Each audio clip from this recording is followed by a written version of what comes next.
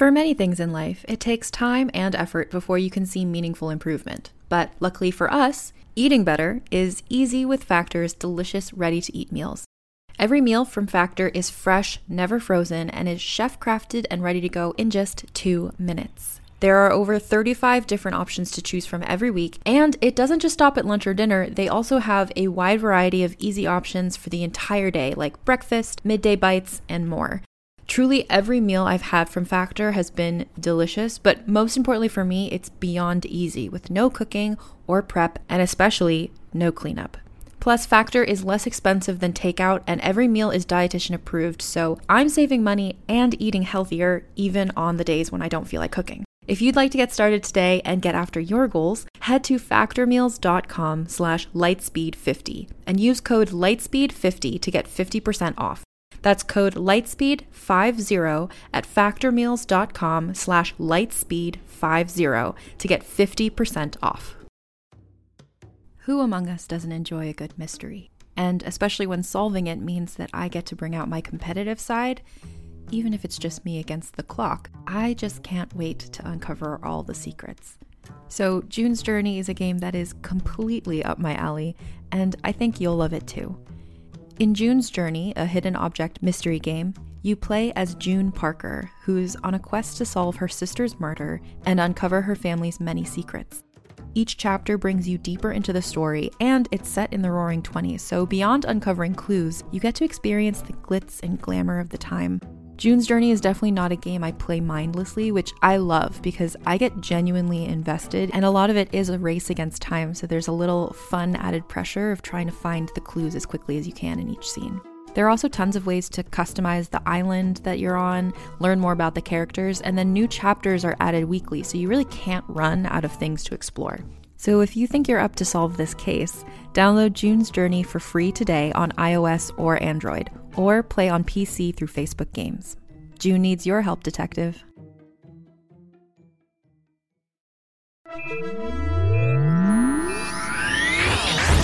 Lightspeed.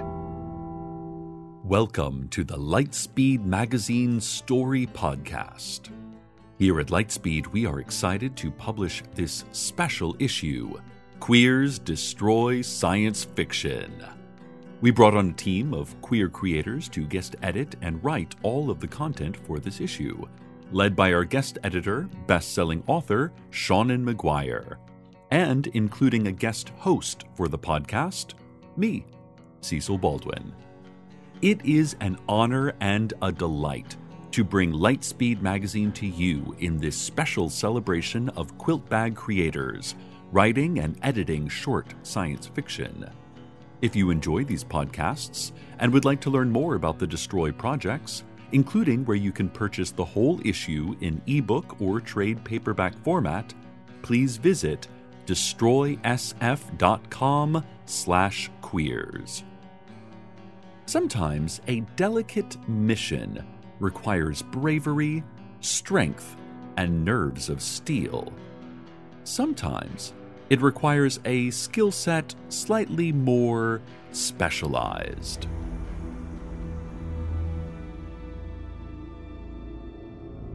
The Astrakhan, the Homburg, and the Red Coal by Chaz Brenchley.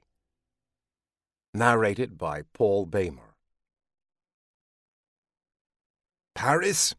Paris is ruined for me, alas. It has become a haven for Americans. Or should I say a heaven? When good Americans die, perhaps they really do go to Paris. That would explain the flood.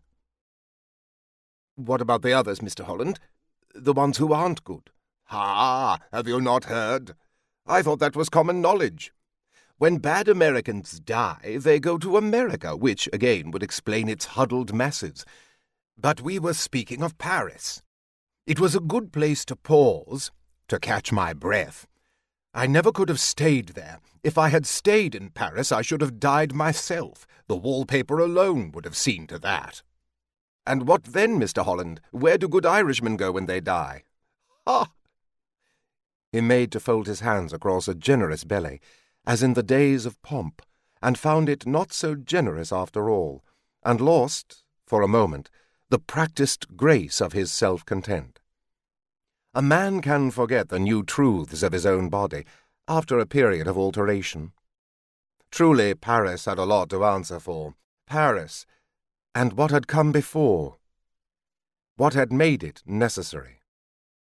"Well, this particular Irishman," he said, "is in hopes of seeing Cassini, the crater city on its lake, and finding his eternal rest in your own Saint-Michel, within the sound of thunderfall. If I've only been good enough. And if not? Where do bad Irishmen go?" It was the one question that should never have been asked. It came from the shadows behind our little circle. I disdained to turn around to see what man had voiced it. "Well," Mr. Holland said, gazing about him with vivid horror painted expertly across his mobile face, "I seem to have found myself in Marsport. What did I ever do to deserve this?" There was a common shout of laughter, but it was true all the same. Marsport at its best is not a place to wish upon anyone, virtuous or otherwise, and the Blue Dolphin is not the best of what we have, far from it. Lying somewhat awkwardly between the honest hotels and the slummish boarding-houses, it was perhaps the place that met his purse halfway. Notoriety is notoriously mean in its rewards. He couldn't conceivably slum, but neither, I was guessing, could he live high on the hog. Even now it wasn't clear quite who had paid his fare to Mars. The one-way voyage is subsidized by authority, while those who want to go home again must pay through the nose for the privilege, but even so. He would not have travelled steerage, and the cost of a cabin on an ether ship is significant. Prohibitive, I should have said, for a man in exile from his own history, whose once success could only drag behind him now like Marley's chains, nothing but a burden.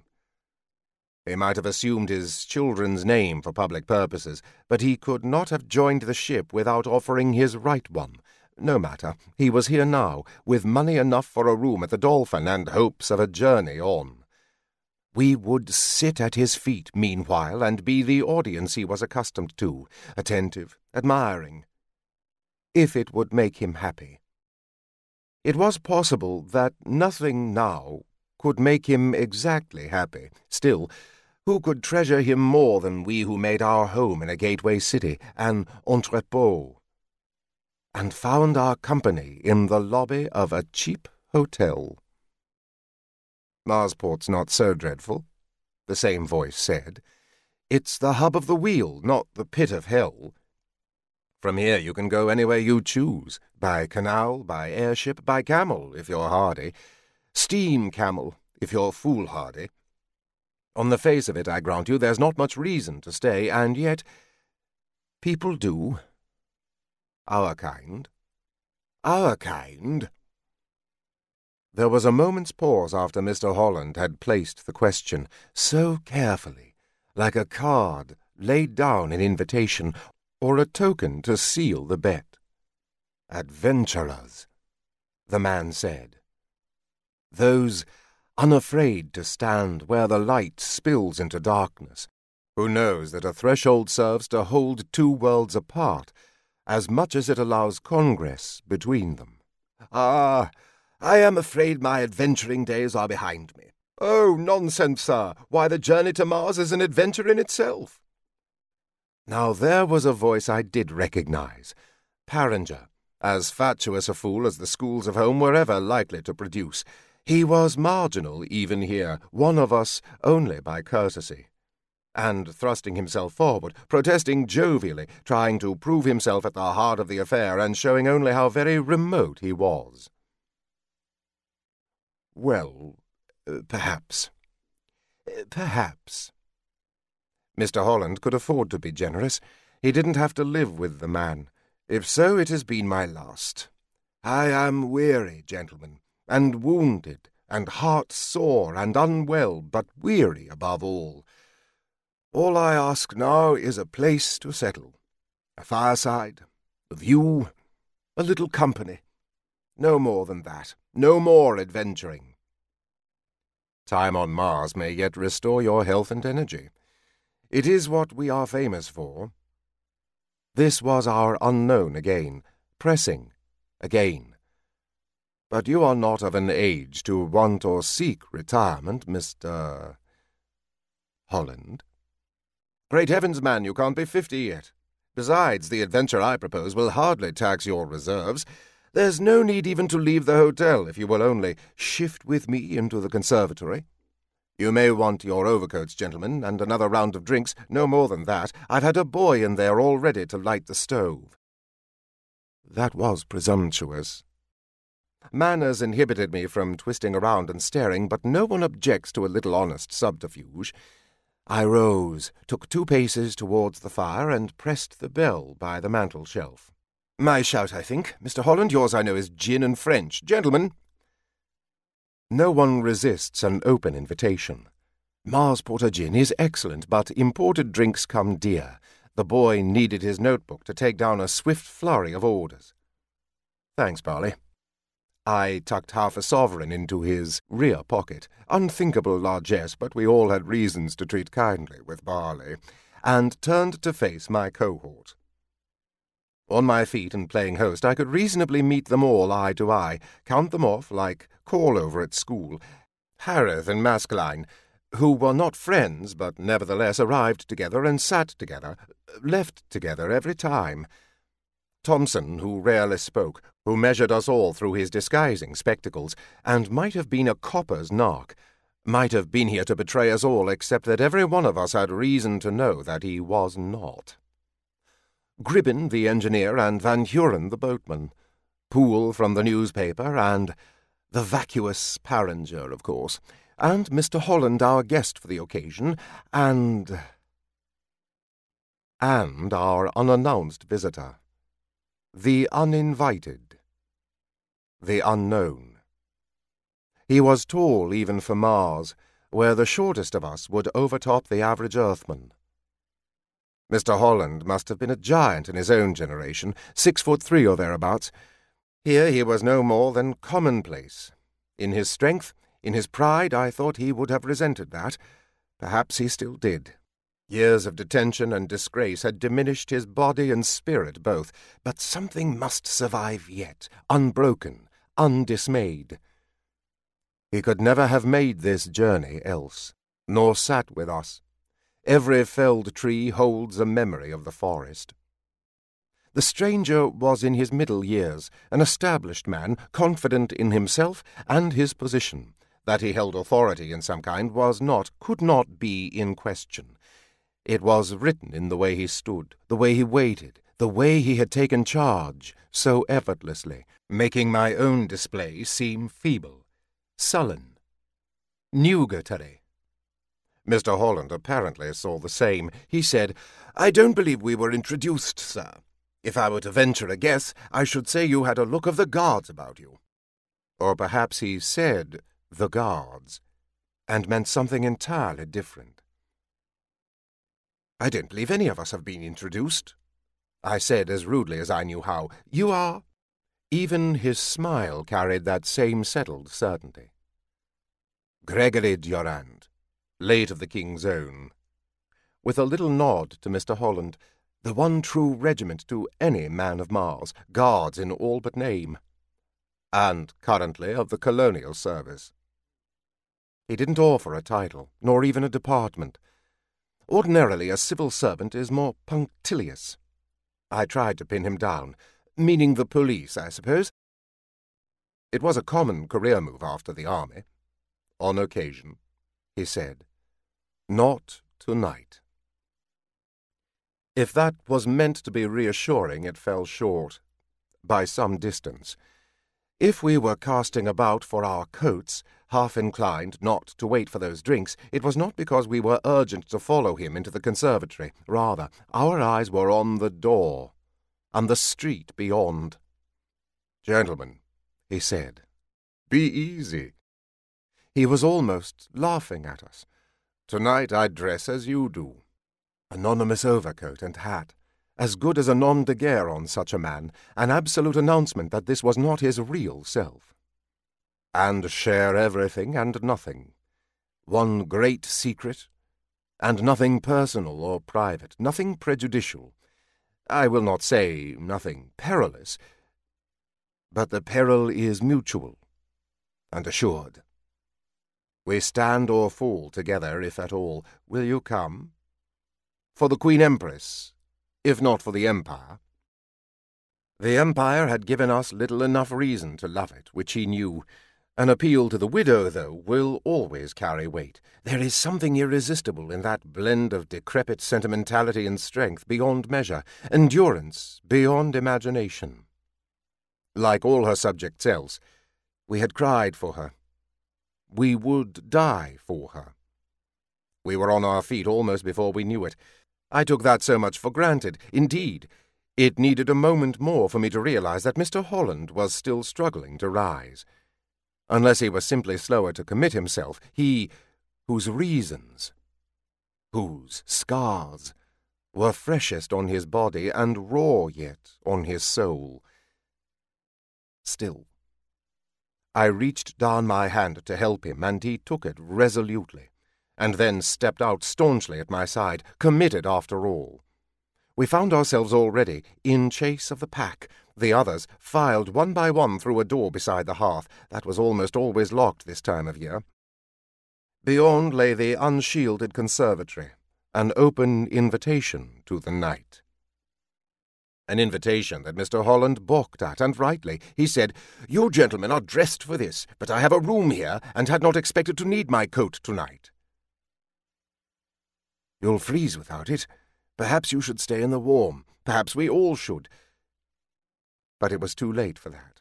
Our company was following Durand like sheep, trusting where they should have been most wary, tempted where they should have been resistant, yielding where they should have been most strong, and yet, dubious and resentful as I was, I too would give myself over to this man for the mystery, or for the adventure, for something to do that was different, original, unforeseen. I was weary of the same faces, the same drinks, the same conversations. We all were. Which was why Mr. Holland had been so welcome. One reason why. This, though. I thought he of all men should keep out of this. I thought I should keep him out, if I could. Here came Durand to prevent me, stepping through the door again, reaching for his elbow, light and persuasive, and yielding nothing. "Here's the boy come handily now, just when we need him. I'll take that lad," lifting Barley's tray of refreshments as though he had been host all along. "You run up to Mr. Holland's room and fetch down his overcoat, and his hat, too. We'll need to keep that great head warm. Meanwhile, Mr. Holland, we've a chair for you, hard by the stove." The chairs were set out ready in a circle, stern and upright, uncushioned, claimed perhaps from the hotel servants' table. Our companions were milling, choosing, settling, in clouds of their own breath. The conservatory was all glass and lead, roof and walls together, in the dark of a Martian winter. The air was bitter indeed, despite the stove's best efforts. The chill pressed in from every side as the night pressed against the lamplight. There was no comfort here to be found. There would be no warmth tonight. On a table to one side stood a machine, a construction of wires and plates in a succession of steel frames with rubber insulation. One cable led out of it to something that most resembled an inverted umbrella, or the skeleton of such a thing, bones of wind-stripped wire. What is that thing? Let me come to that. If you gentlemen would take your seats. Whoever laid the chairs out knew our number. There was none for Durand. He stood apart, beside the machine. Once we were settled, drinks in hand, and most of us wishing we had sent for something warmer, he began. "Nation shall speak peace unto nation. And for some of us, it is our task to see it happen. Notoriously, Traditionally, we go after this by sending in the army first and then the diplomats. Probably we have that backwards, but it's the system that builds empires. It's the system of the world. Worlds, I should say. Here on Mars, of course, it's the Merlins that we need to hold in conversation. Mr. Holland, I am not a child, sir. Indeed, I have children of my own. Indeed, he travelled now under their name, the name they took at their mother's insistence. He could still acknowledge them, even if they were obliged to disown him. I have exactly a child's understanding of your Merlins, which is to say, what we were taught in my own school days. I know that you converse with them as you can, in each of their different stages, by sign language with the youngster, the nymph, and then by bubbling through pipes at the naiad in its depths, and watching the bubbles it spouts back. With the imago, when the creature takes to the air, I do not believe that you can speak at all. Just so, sir. And that is precisely the point of our gathering tonight. In fact, the point of our gathering had been ostensibly to celebrate and welcome Mr. Holland, actually to fester in our own rank company while we displayed like bantam cocks before our guest. Durand had co-opted it and us entirely. Possibly that was no bad thing. He had our interest, at least, if not our best interests at heart. It has long been believed, he said, that the imagos, imagines. To our shame, that came as a chorus, essential pedantry. That imagos, he went on firmly, having no truck with ridiculous Greek plurals, have no language, no way to speak, perhaps no wit to speak with. As though the Merlins slump into senescence in their third stage, or infantilism, might say it better, as though they lose any rational ability, overwhelmed by the sexual imperative. They live decades, perhaps centuries in their slower stages here below, nymph and naiad, and then they pupate. And then they hatch a second time, and the fire of youth overtakes them once more. They fly, they fight, they mate, they die. What need thought or tongue? So our wise men said, at least. Now perhaps we are grown wiser. We believe they do indeed communicate with each other, and perhaps their water-based cousins too. It may be that nymphs or naiads, or both, have the capacity to hear them. We don't, because they do not use sound as we understand it. Rather, they have an organ in their heads that sends out electromagnetic pulses, closer to Hertzian waves than anything we have previously observed in nature. Hence, this apparatus, with a mild gesture towards the table and its machinery. With this, it is believed that we can not only hear the imagos, but speak back to them. A moment's considerate pause before Gribbin asked the obvious question. And us? Why do you want to involve us? Not want, so much as need. The device has existed for some time. It has been tried, and tried again. It does work, there is no question of that.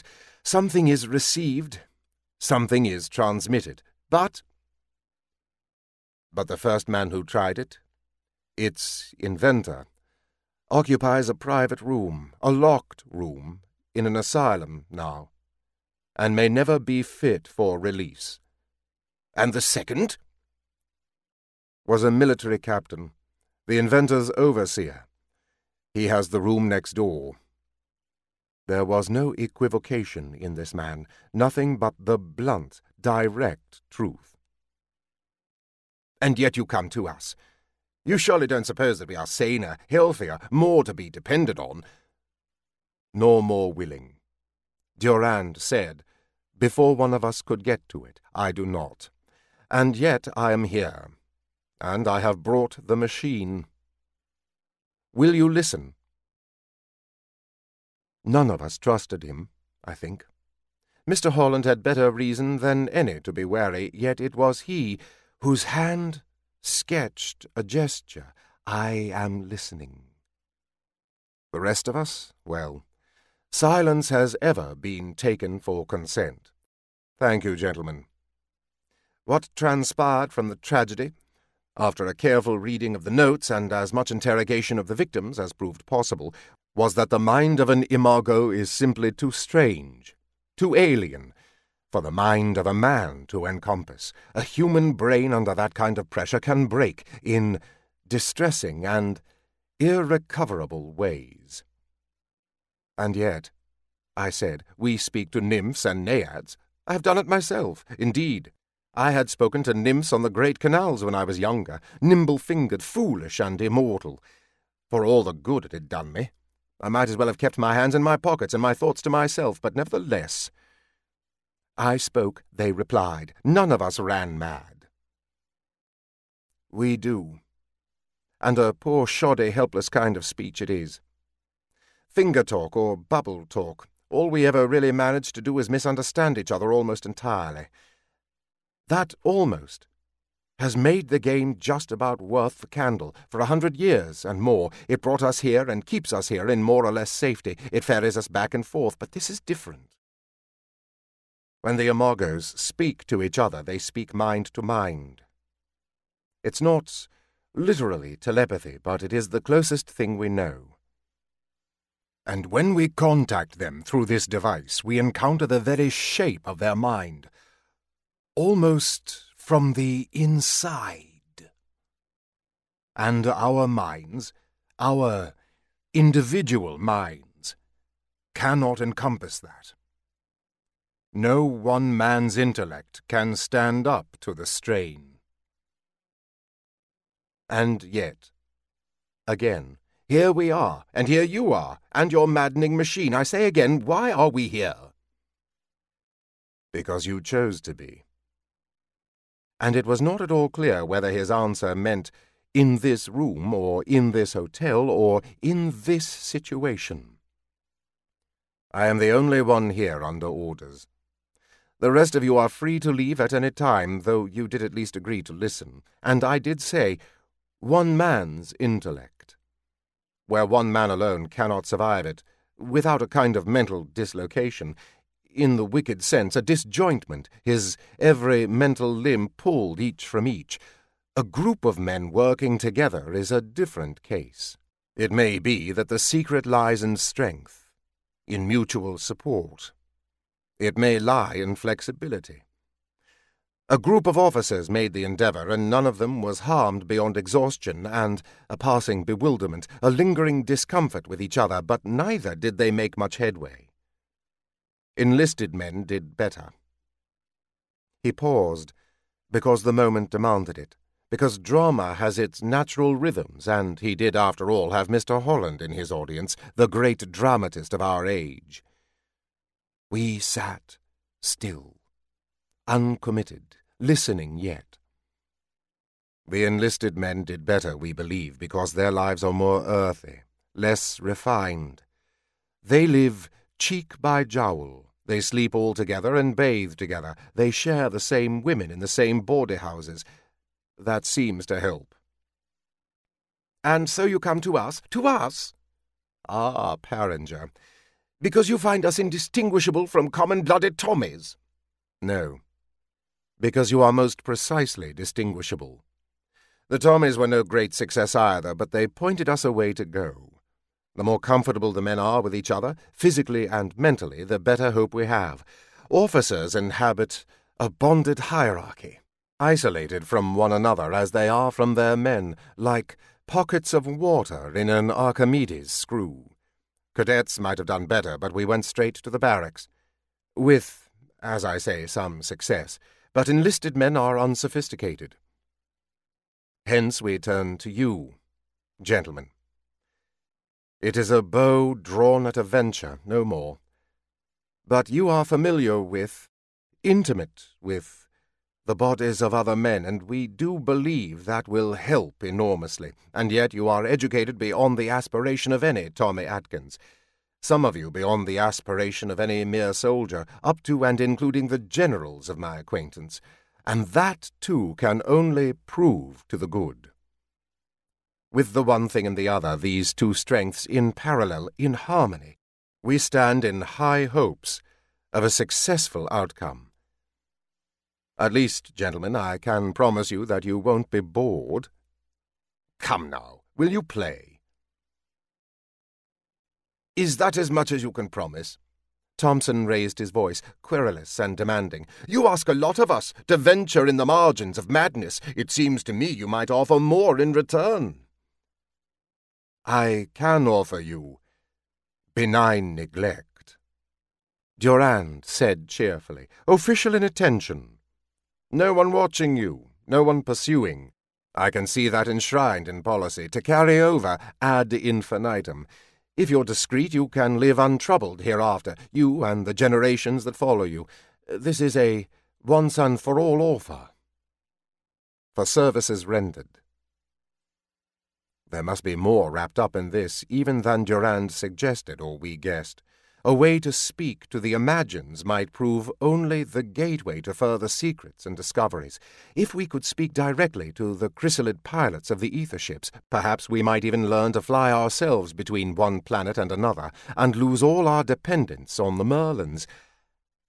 That surely would be worth a blind eye turned in perpetuity to our shady meeting places, our shadier activities. Mr. Holland thought so, at least.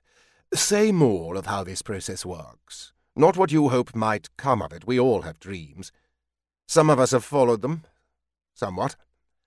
I am here, after all, among the stars, with a wave of his hand through glass to the bitter clarity of the Martian night sky. How is it that you want us to work together, and how do we work with the machine, and why, above all, do we have to do it here, in this wicked cold?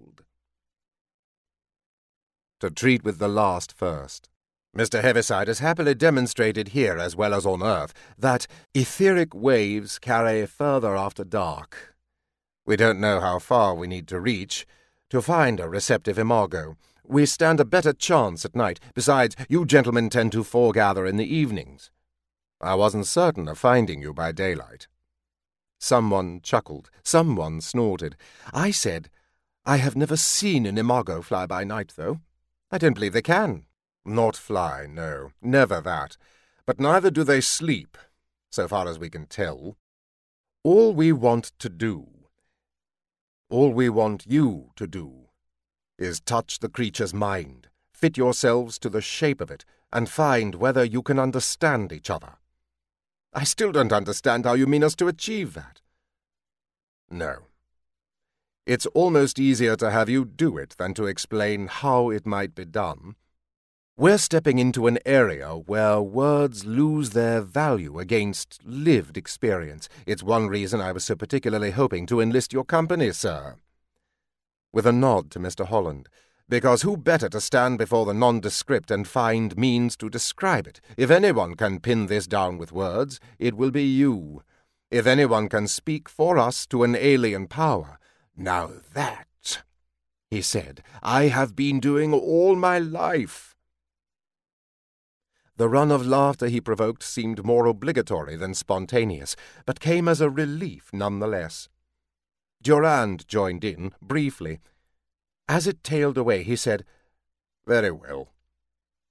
But there is, of course, more to it than one man's dexterity with language. Our wise men speak of the, inversion of the generative principle as a bonding agent stronger than blood or shared danger or duty or sworn word. But again, there is more than that. You gentlemen may be a brotherhood, drawn from within and pressed close from without. We can make you something greater, a single purpose formed from all your parts. The wise men would have me flourish foreign words at you, gestalt or faces or the like. But wise men are not always the most helpful. Let me rather say this, that you all have some experience of the demi-monde. By choice, or by instinct or necessity, your lives have led you into the shadows. This very hotel is a gateway to more disreputable ventures. There is an opium den behind the Turkish bath, a brothel 2 doors down. I do not say that any of you is a libertine at core, only that the life you lead draws you into contact and exchange with those who avoid the light for other reasons. I will be plain. Mr. Holland, you have known taste for absinthe and for opium cigarettes. Mr. Parringer, laudanum is your poison. Mr. Harrith, you stick to gin, but that jug of water at your elbow that you mix in so judiciously is actually more gin, and you will drink the entire jugful before the night is out. Mr. Gribben. But I don't need to go on, do I? You each have your weaknesses, your ways of setting yourselves a little adrift from the world. We need to take you out of yourselves more thoroughly in order to bind you into a single motive force, in order to create the mind space wherein you might meet an imago and make some sense of it.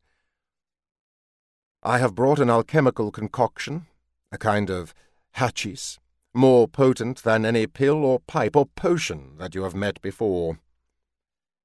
He laid it on a tray, on a table that he set centre circle between us all, a silver pot containing something green and unctuous, an array of coffee spoons beside. Something more from your wise men, Mr. Durand? Exactly so. I'm not sure how keen I am, actually, to swallow some hell brew dreamed up in a government laboratory. Gribben leaned forward and stirred it dubiously.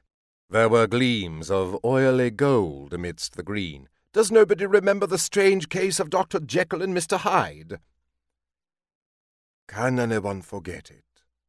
Should rather be your question. Mr. Holland observed.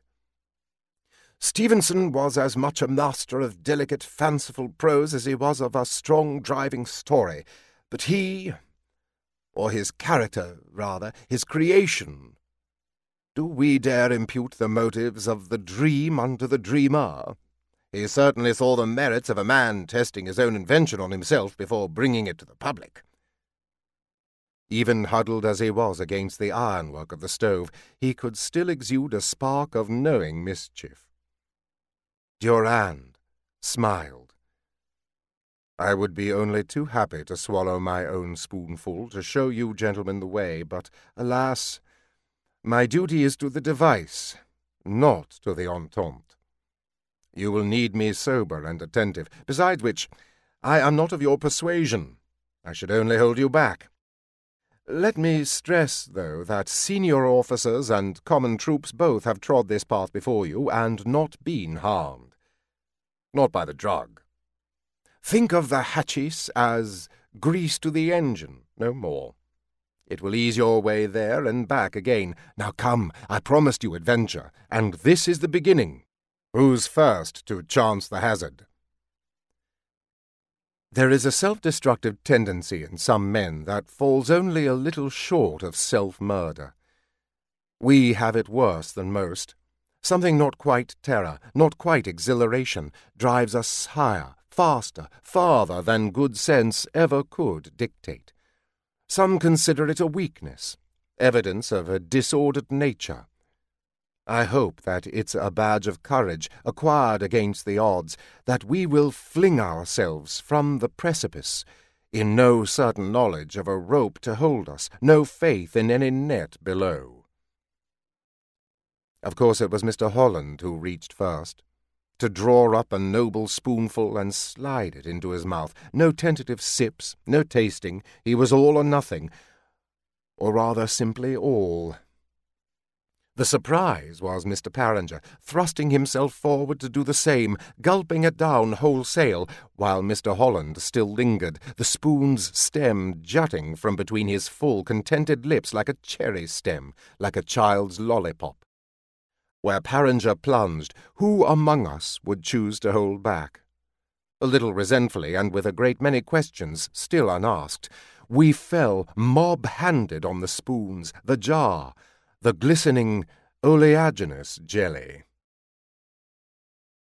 It was bitter on my tongue, and something harsh, as though it breathed out fumes, catching at the back of my throat before it slithered down to soothe that same discomfort with a distraction of tastes behind a cool and melting kiss. Bitter and then sour and then sweet. Layer beneath layer, and I couldn't decide whether its flavors were woven one into another, or whether its very nature changed as it opened, as it bloomed within the warm wet of my mouth. He was right, of course, Durand. None of us there was a stranger to the more louche pleasures of the twilit world. Myself, I was a smoker in those days. Hashish or opium. Anything to lift me out of the quotidian world for an hour or a night.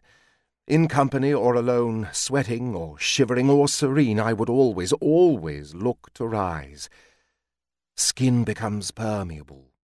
Bodies lose their margins. Dreams are welcome but not needful, where what I seek is always that sense of being uncontained, of reaching further than my strict self allows.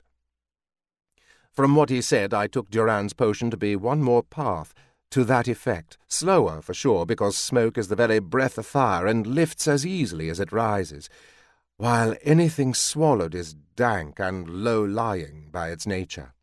I never had been an opium eater, and hashish was less than that, surely a thinner draught, ale to spirits, tea to coffee, sunshine to lightning. Something. If I had the glare of lightning in my mind, it was only in the expectation of disappointment. Rain, no storm. I never thought to ride it, nor to find myself insidiously companioned, in my own mind yet, where before I had always gone alone. Even in bed, even with a slick and willing accomplice in the throes of mutual excess, my melting boundaries had never pretended to melt me into another man's thoughts. Now, suddenly, I was aware of minds in parallel, rising entangled with mine, like smoke from separate cigarettes caught in the same eddy, or burning coals in the same grate, fusing awkwardly together. Here was a mind cool and in command of itself, trying to sheer off at such exposure. That was Gribbin, finding nowhere to go, pressed in from every side at once. Here was one bold and fanciful and weary all at once, and that was surely Mr. Holland, though it was hard to hold on to that ostensible name in this intimate revelation. Here was one tentative and blustering together, Parringer, of course. One by one, each of us declared an identity, if not quite a location. We were this many and this various, neither a medley nor a synthesis, untuned.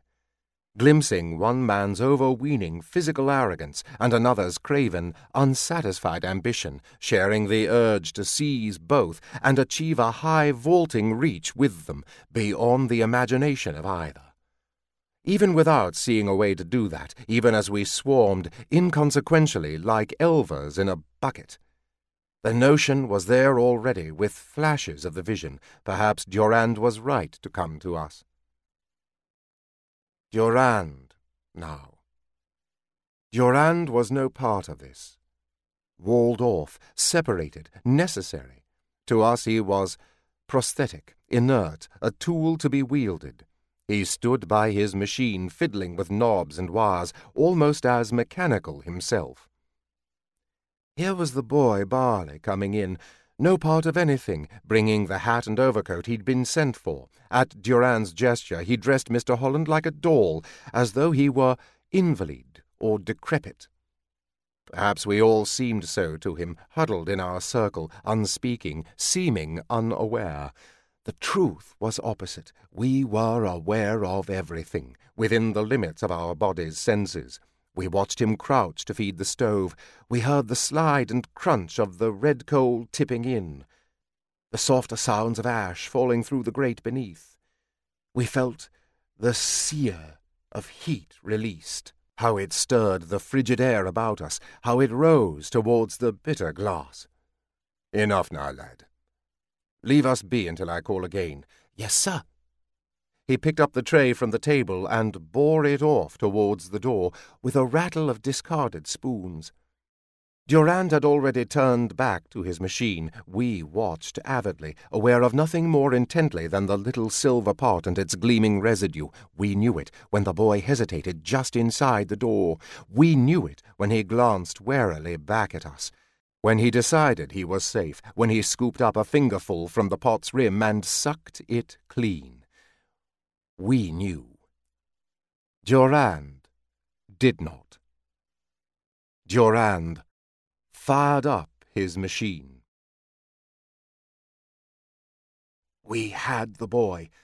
Not one of us, not part of us, not yet. We were as unprepared for this as he was, and the more susceptible to his fear and bewilderment because we were each of us intimately familiar with his body, in ways not necessarily true of one another's. Still, we had him among us, with us, this side of the wall. We had his nervous energy to draw on, like a flame to our black powder. We had his yearning, his curiosity, and more. We had that shared knowledge of him, common ground, where we couldn't fit one to another. We could all of us fit around him, the core of the matrix, the unifying frame, the necessary element Durand had not foreseen. Durand fired up his machine while we were still adjusting, before we had nudged one another into any kind of order. He really should have warned us. I don't suppose he could. He hadn't been this way himself. All he had was second-hand reports from men more or less broken by the process. We could none of us truly have understood that. Until now. We weren't pioneers. He only hoped that we might be survivors. Still, we deserved some better warning than we had. We forget sometimes that names are not descriptions, that Mars is not Earth, that the Merlins are no more native than ourselves. We call them Martians sometimes because our parents did, because their parents did before them, and so back all the way to Farmer George. More commonly, we call them Merlins because we think it's clever, because they seem to end their lives so backward, from long years of maturity in the depths to one brief, adolescent, lustful idiocy in the sky. When we call them imagos or imagines because they remind us of dragonflies back home, if dragonflies were built to the scale of biplanes, which they are not. The map is not the territory. The name is not the creature. Even red coal is not coal, not carbon of any kind, for all that it is mined and burned alike. We forget that. We name artifacts after the places of their manufacture, or their first manufacture, or the myth of it. Did the Homburg hat in fact see first light in Bad Homburg? Or is that only a story that we tell? Does anybody know? We let a man name himself after his children, after a country not relevant to any of them, not true to any story of their lives. We assert that names are changeable, assignable at whim, and then we attach unalterable value to them. Durand had given no name to his machine. That was just as well, but not enough. He had given us a task to do, in words we thought we understood.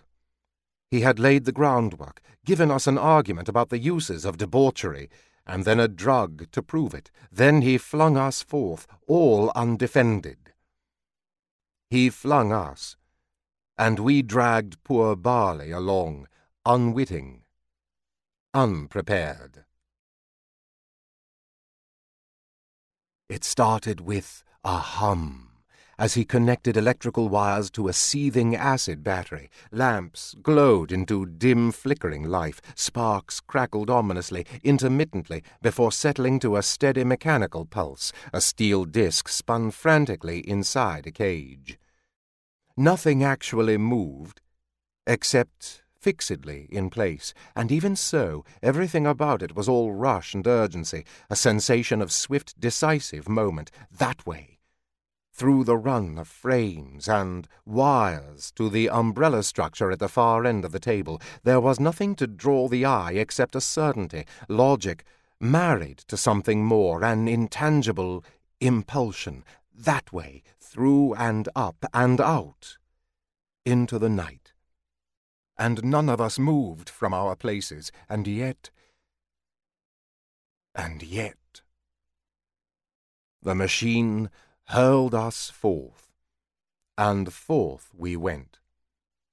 If we had understood anything, we had understood that the machine would bring an imago's voice to us, and we would somehow speak back to it, if we could think of anything to say. That would have been Mr. Holland's lot, surely. He was never short of things to say. We had misunderstood, or else been misdirected, unless the drug seduced us all into a mutual hallucination, and in plain truth our intelligences never left that room any more than our abandoned bodies did, but it seemed to us, to all of us, united, that we were shot out like a stone from a catapult, that we streaked over all the lights of Marsport, and into the bleak dark of the desert beyond, that we hurtled thus directly into the static mind of an imago at rest.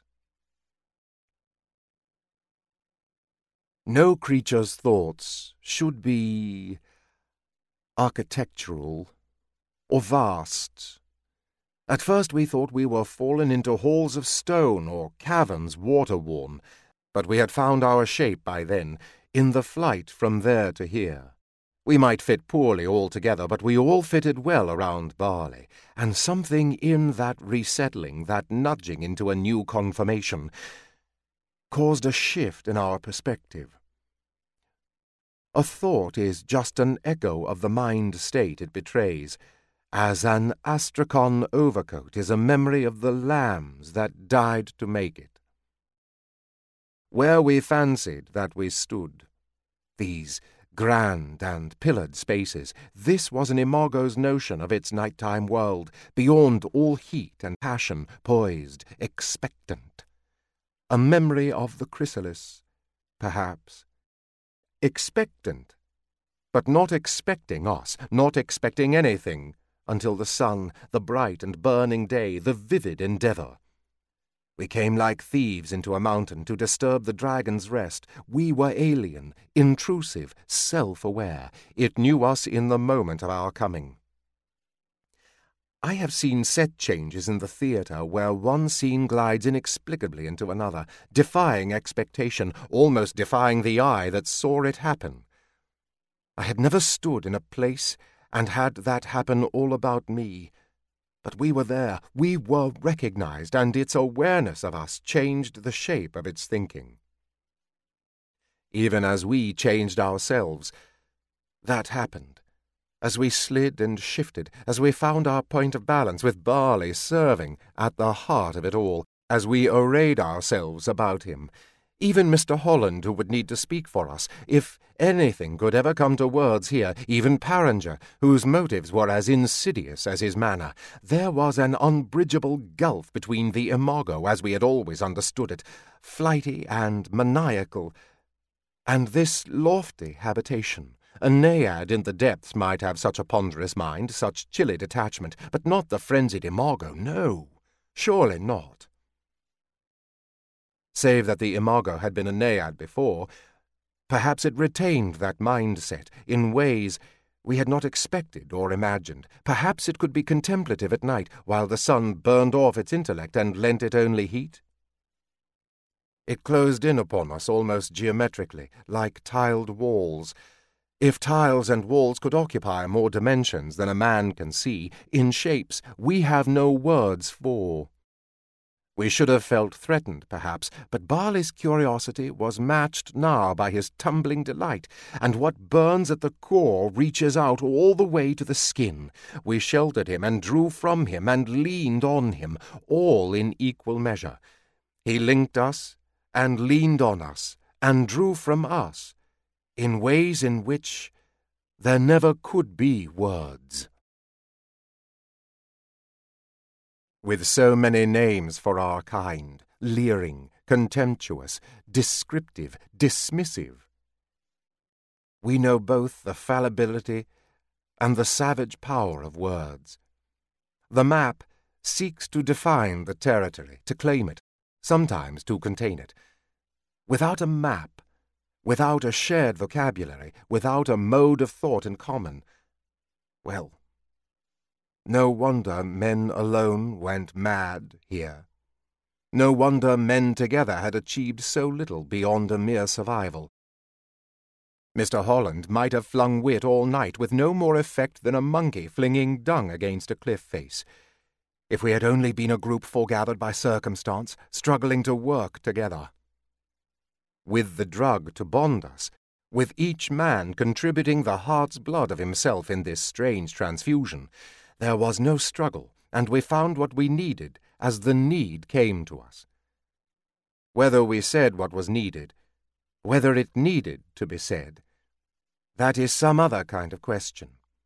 Did anyone suppose that the confluence of us would be a diplomat? The imago pressed us close, but that was an enquiry. There was pattern in the pressure. We could see it, we could read it almost, those of us with finger talk or bubble talk or both. What lives, what choices, swim or fly, drown or burn, swallow or be swallowed. We knew, we thought, how to press back, how to pattern a reply. Mr. Holland gave us what we lacked: content, poetry, response, meaning more than words. Sometimes the map declares the territory. For he who lives more lives than one, more deaths than one, must die. He would have turned the bitterness all against himself, but our collective consciousness couldn't sustain that. We all wanted our share, we all deserved it, all but Barley, who had no hidden other self, who'd had no time to grow one. Suddenly he couldn't hold us together any longer. Fraying, we fled back to Durand, back to our waiting bodies, and the imago pursued, flying by sheer will in the dreadful night, wreaking havoc in its own frozen body. It followed us to the Dolphin and hurtled against the conservatory, where we were anything but sheltered, battering at the windows like a moth at the chimney of a lamp, until only the abiding question was whether the glass would shatter first, or the machine, or the creature, or ourselves. Light speed.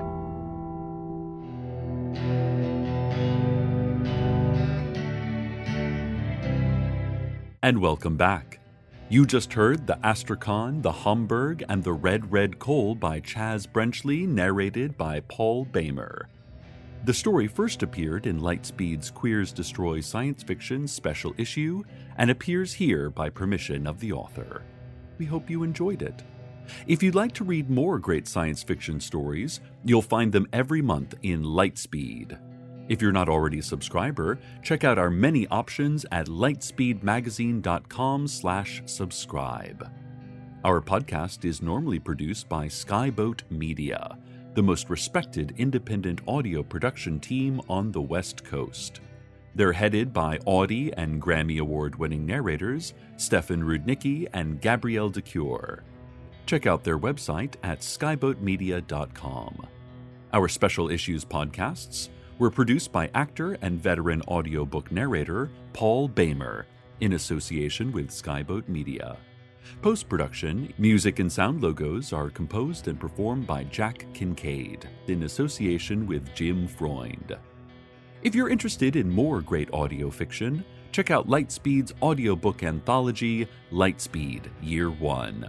It includes all of the podcasts from Lightspeed's first year. The collection is available on both audible.com and downpour.com. Just search for Lightspeed, and you're on your way. This podcast is copyright 2015 by Lightspeed Magazine. This is Cecil Baldwin, signing off until next time. Thanks for listening.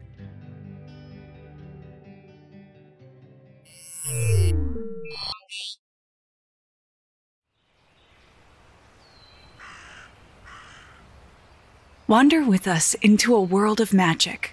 Do you like magic? Ever since I was born, I could hear the spirits of the other world. Where old stories take on a new life. If you break even one of these conditions, the consequence is death. And the world is teeming with possibilities. It's midnight, girls! They're here! Get ready to change! Well, for the last time, we're not kissing, Fritz. Join Jenny and Madeline in this fantastical audio drama as they journey into the stories you grew up with as you've never heard them before. You are no more than a demon! Okay, Gown. Let's do this. And reinvent fairy tales with a feminist twist. Ready for your next adventure? Then we'll see you soon in the forest of feminist fairy tales.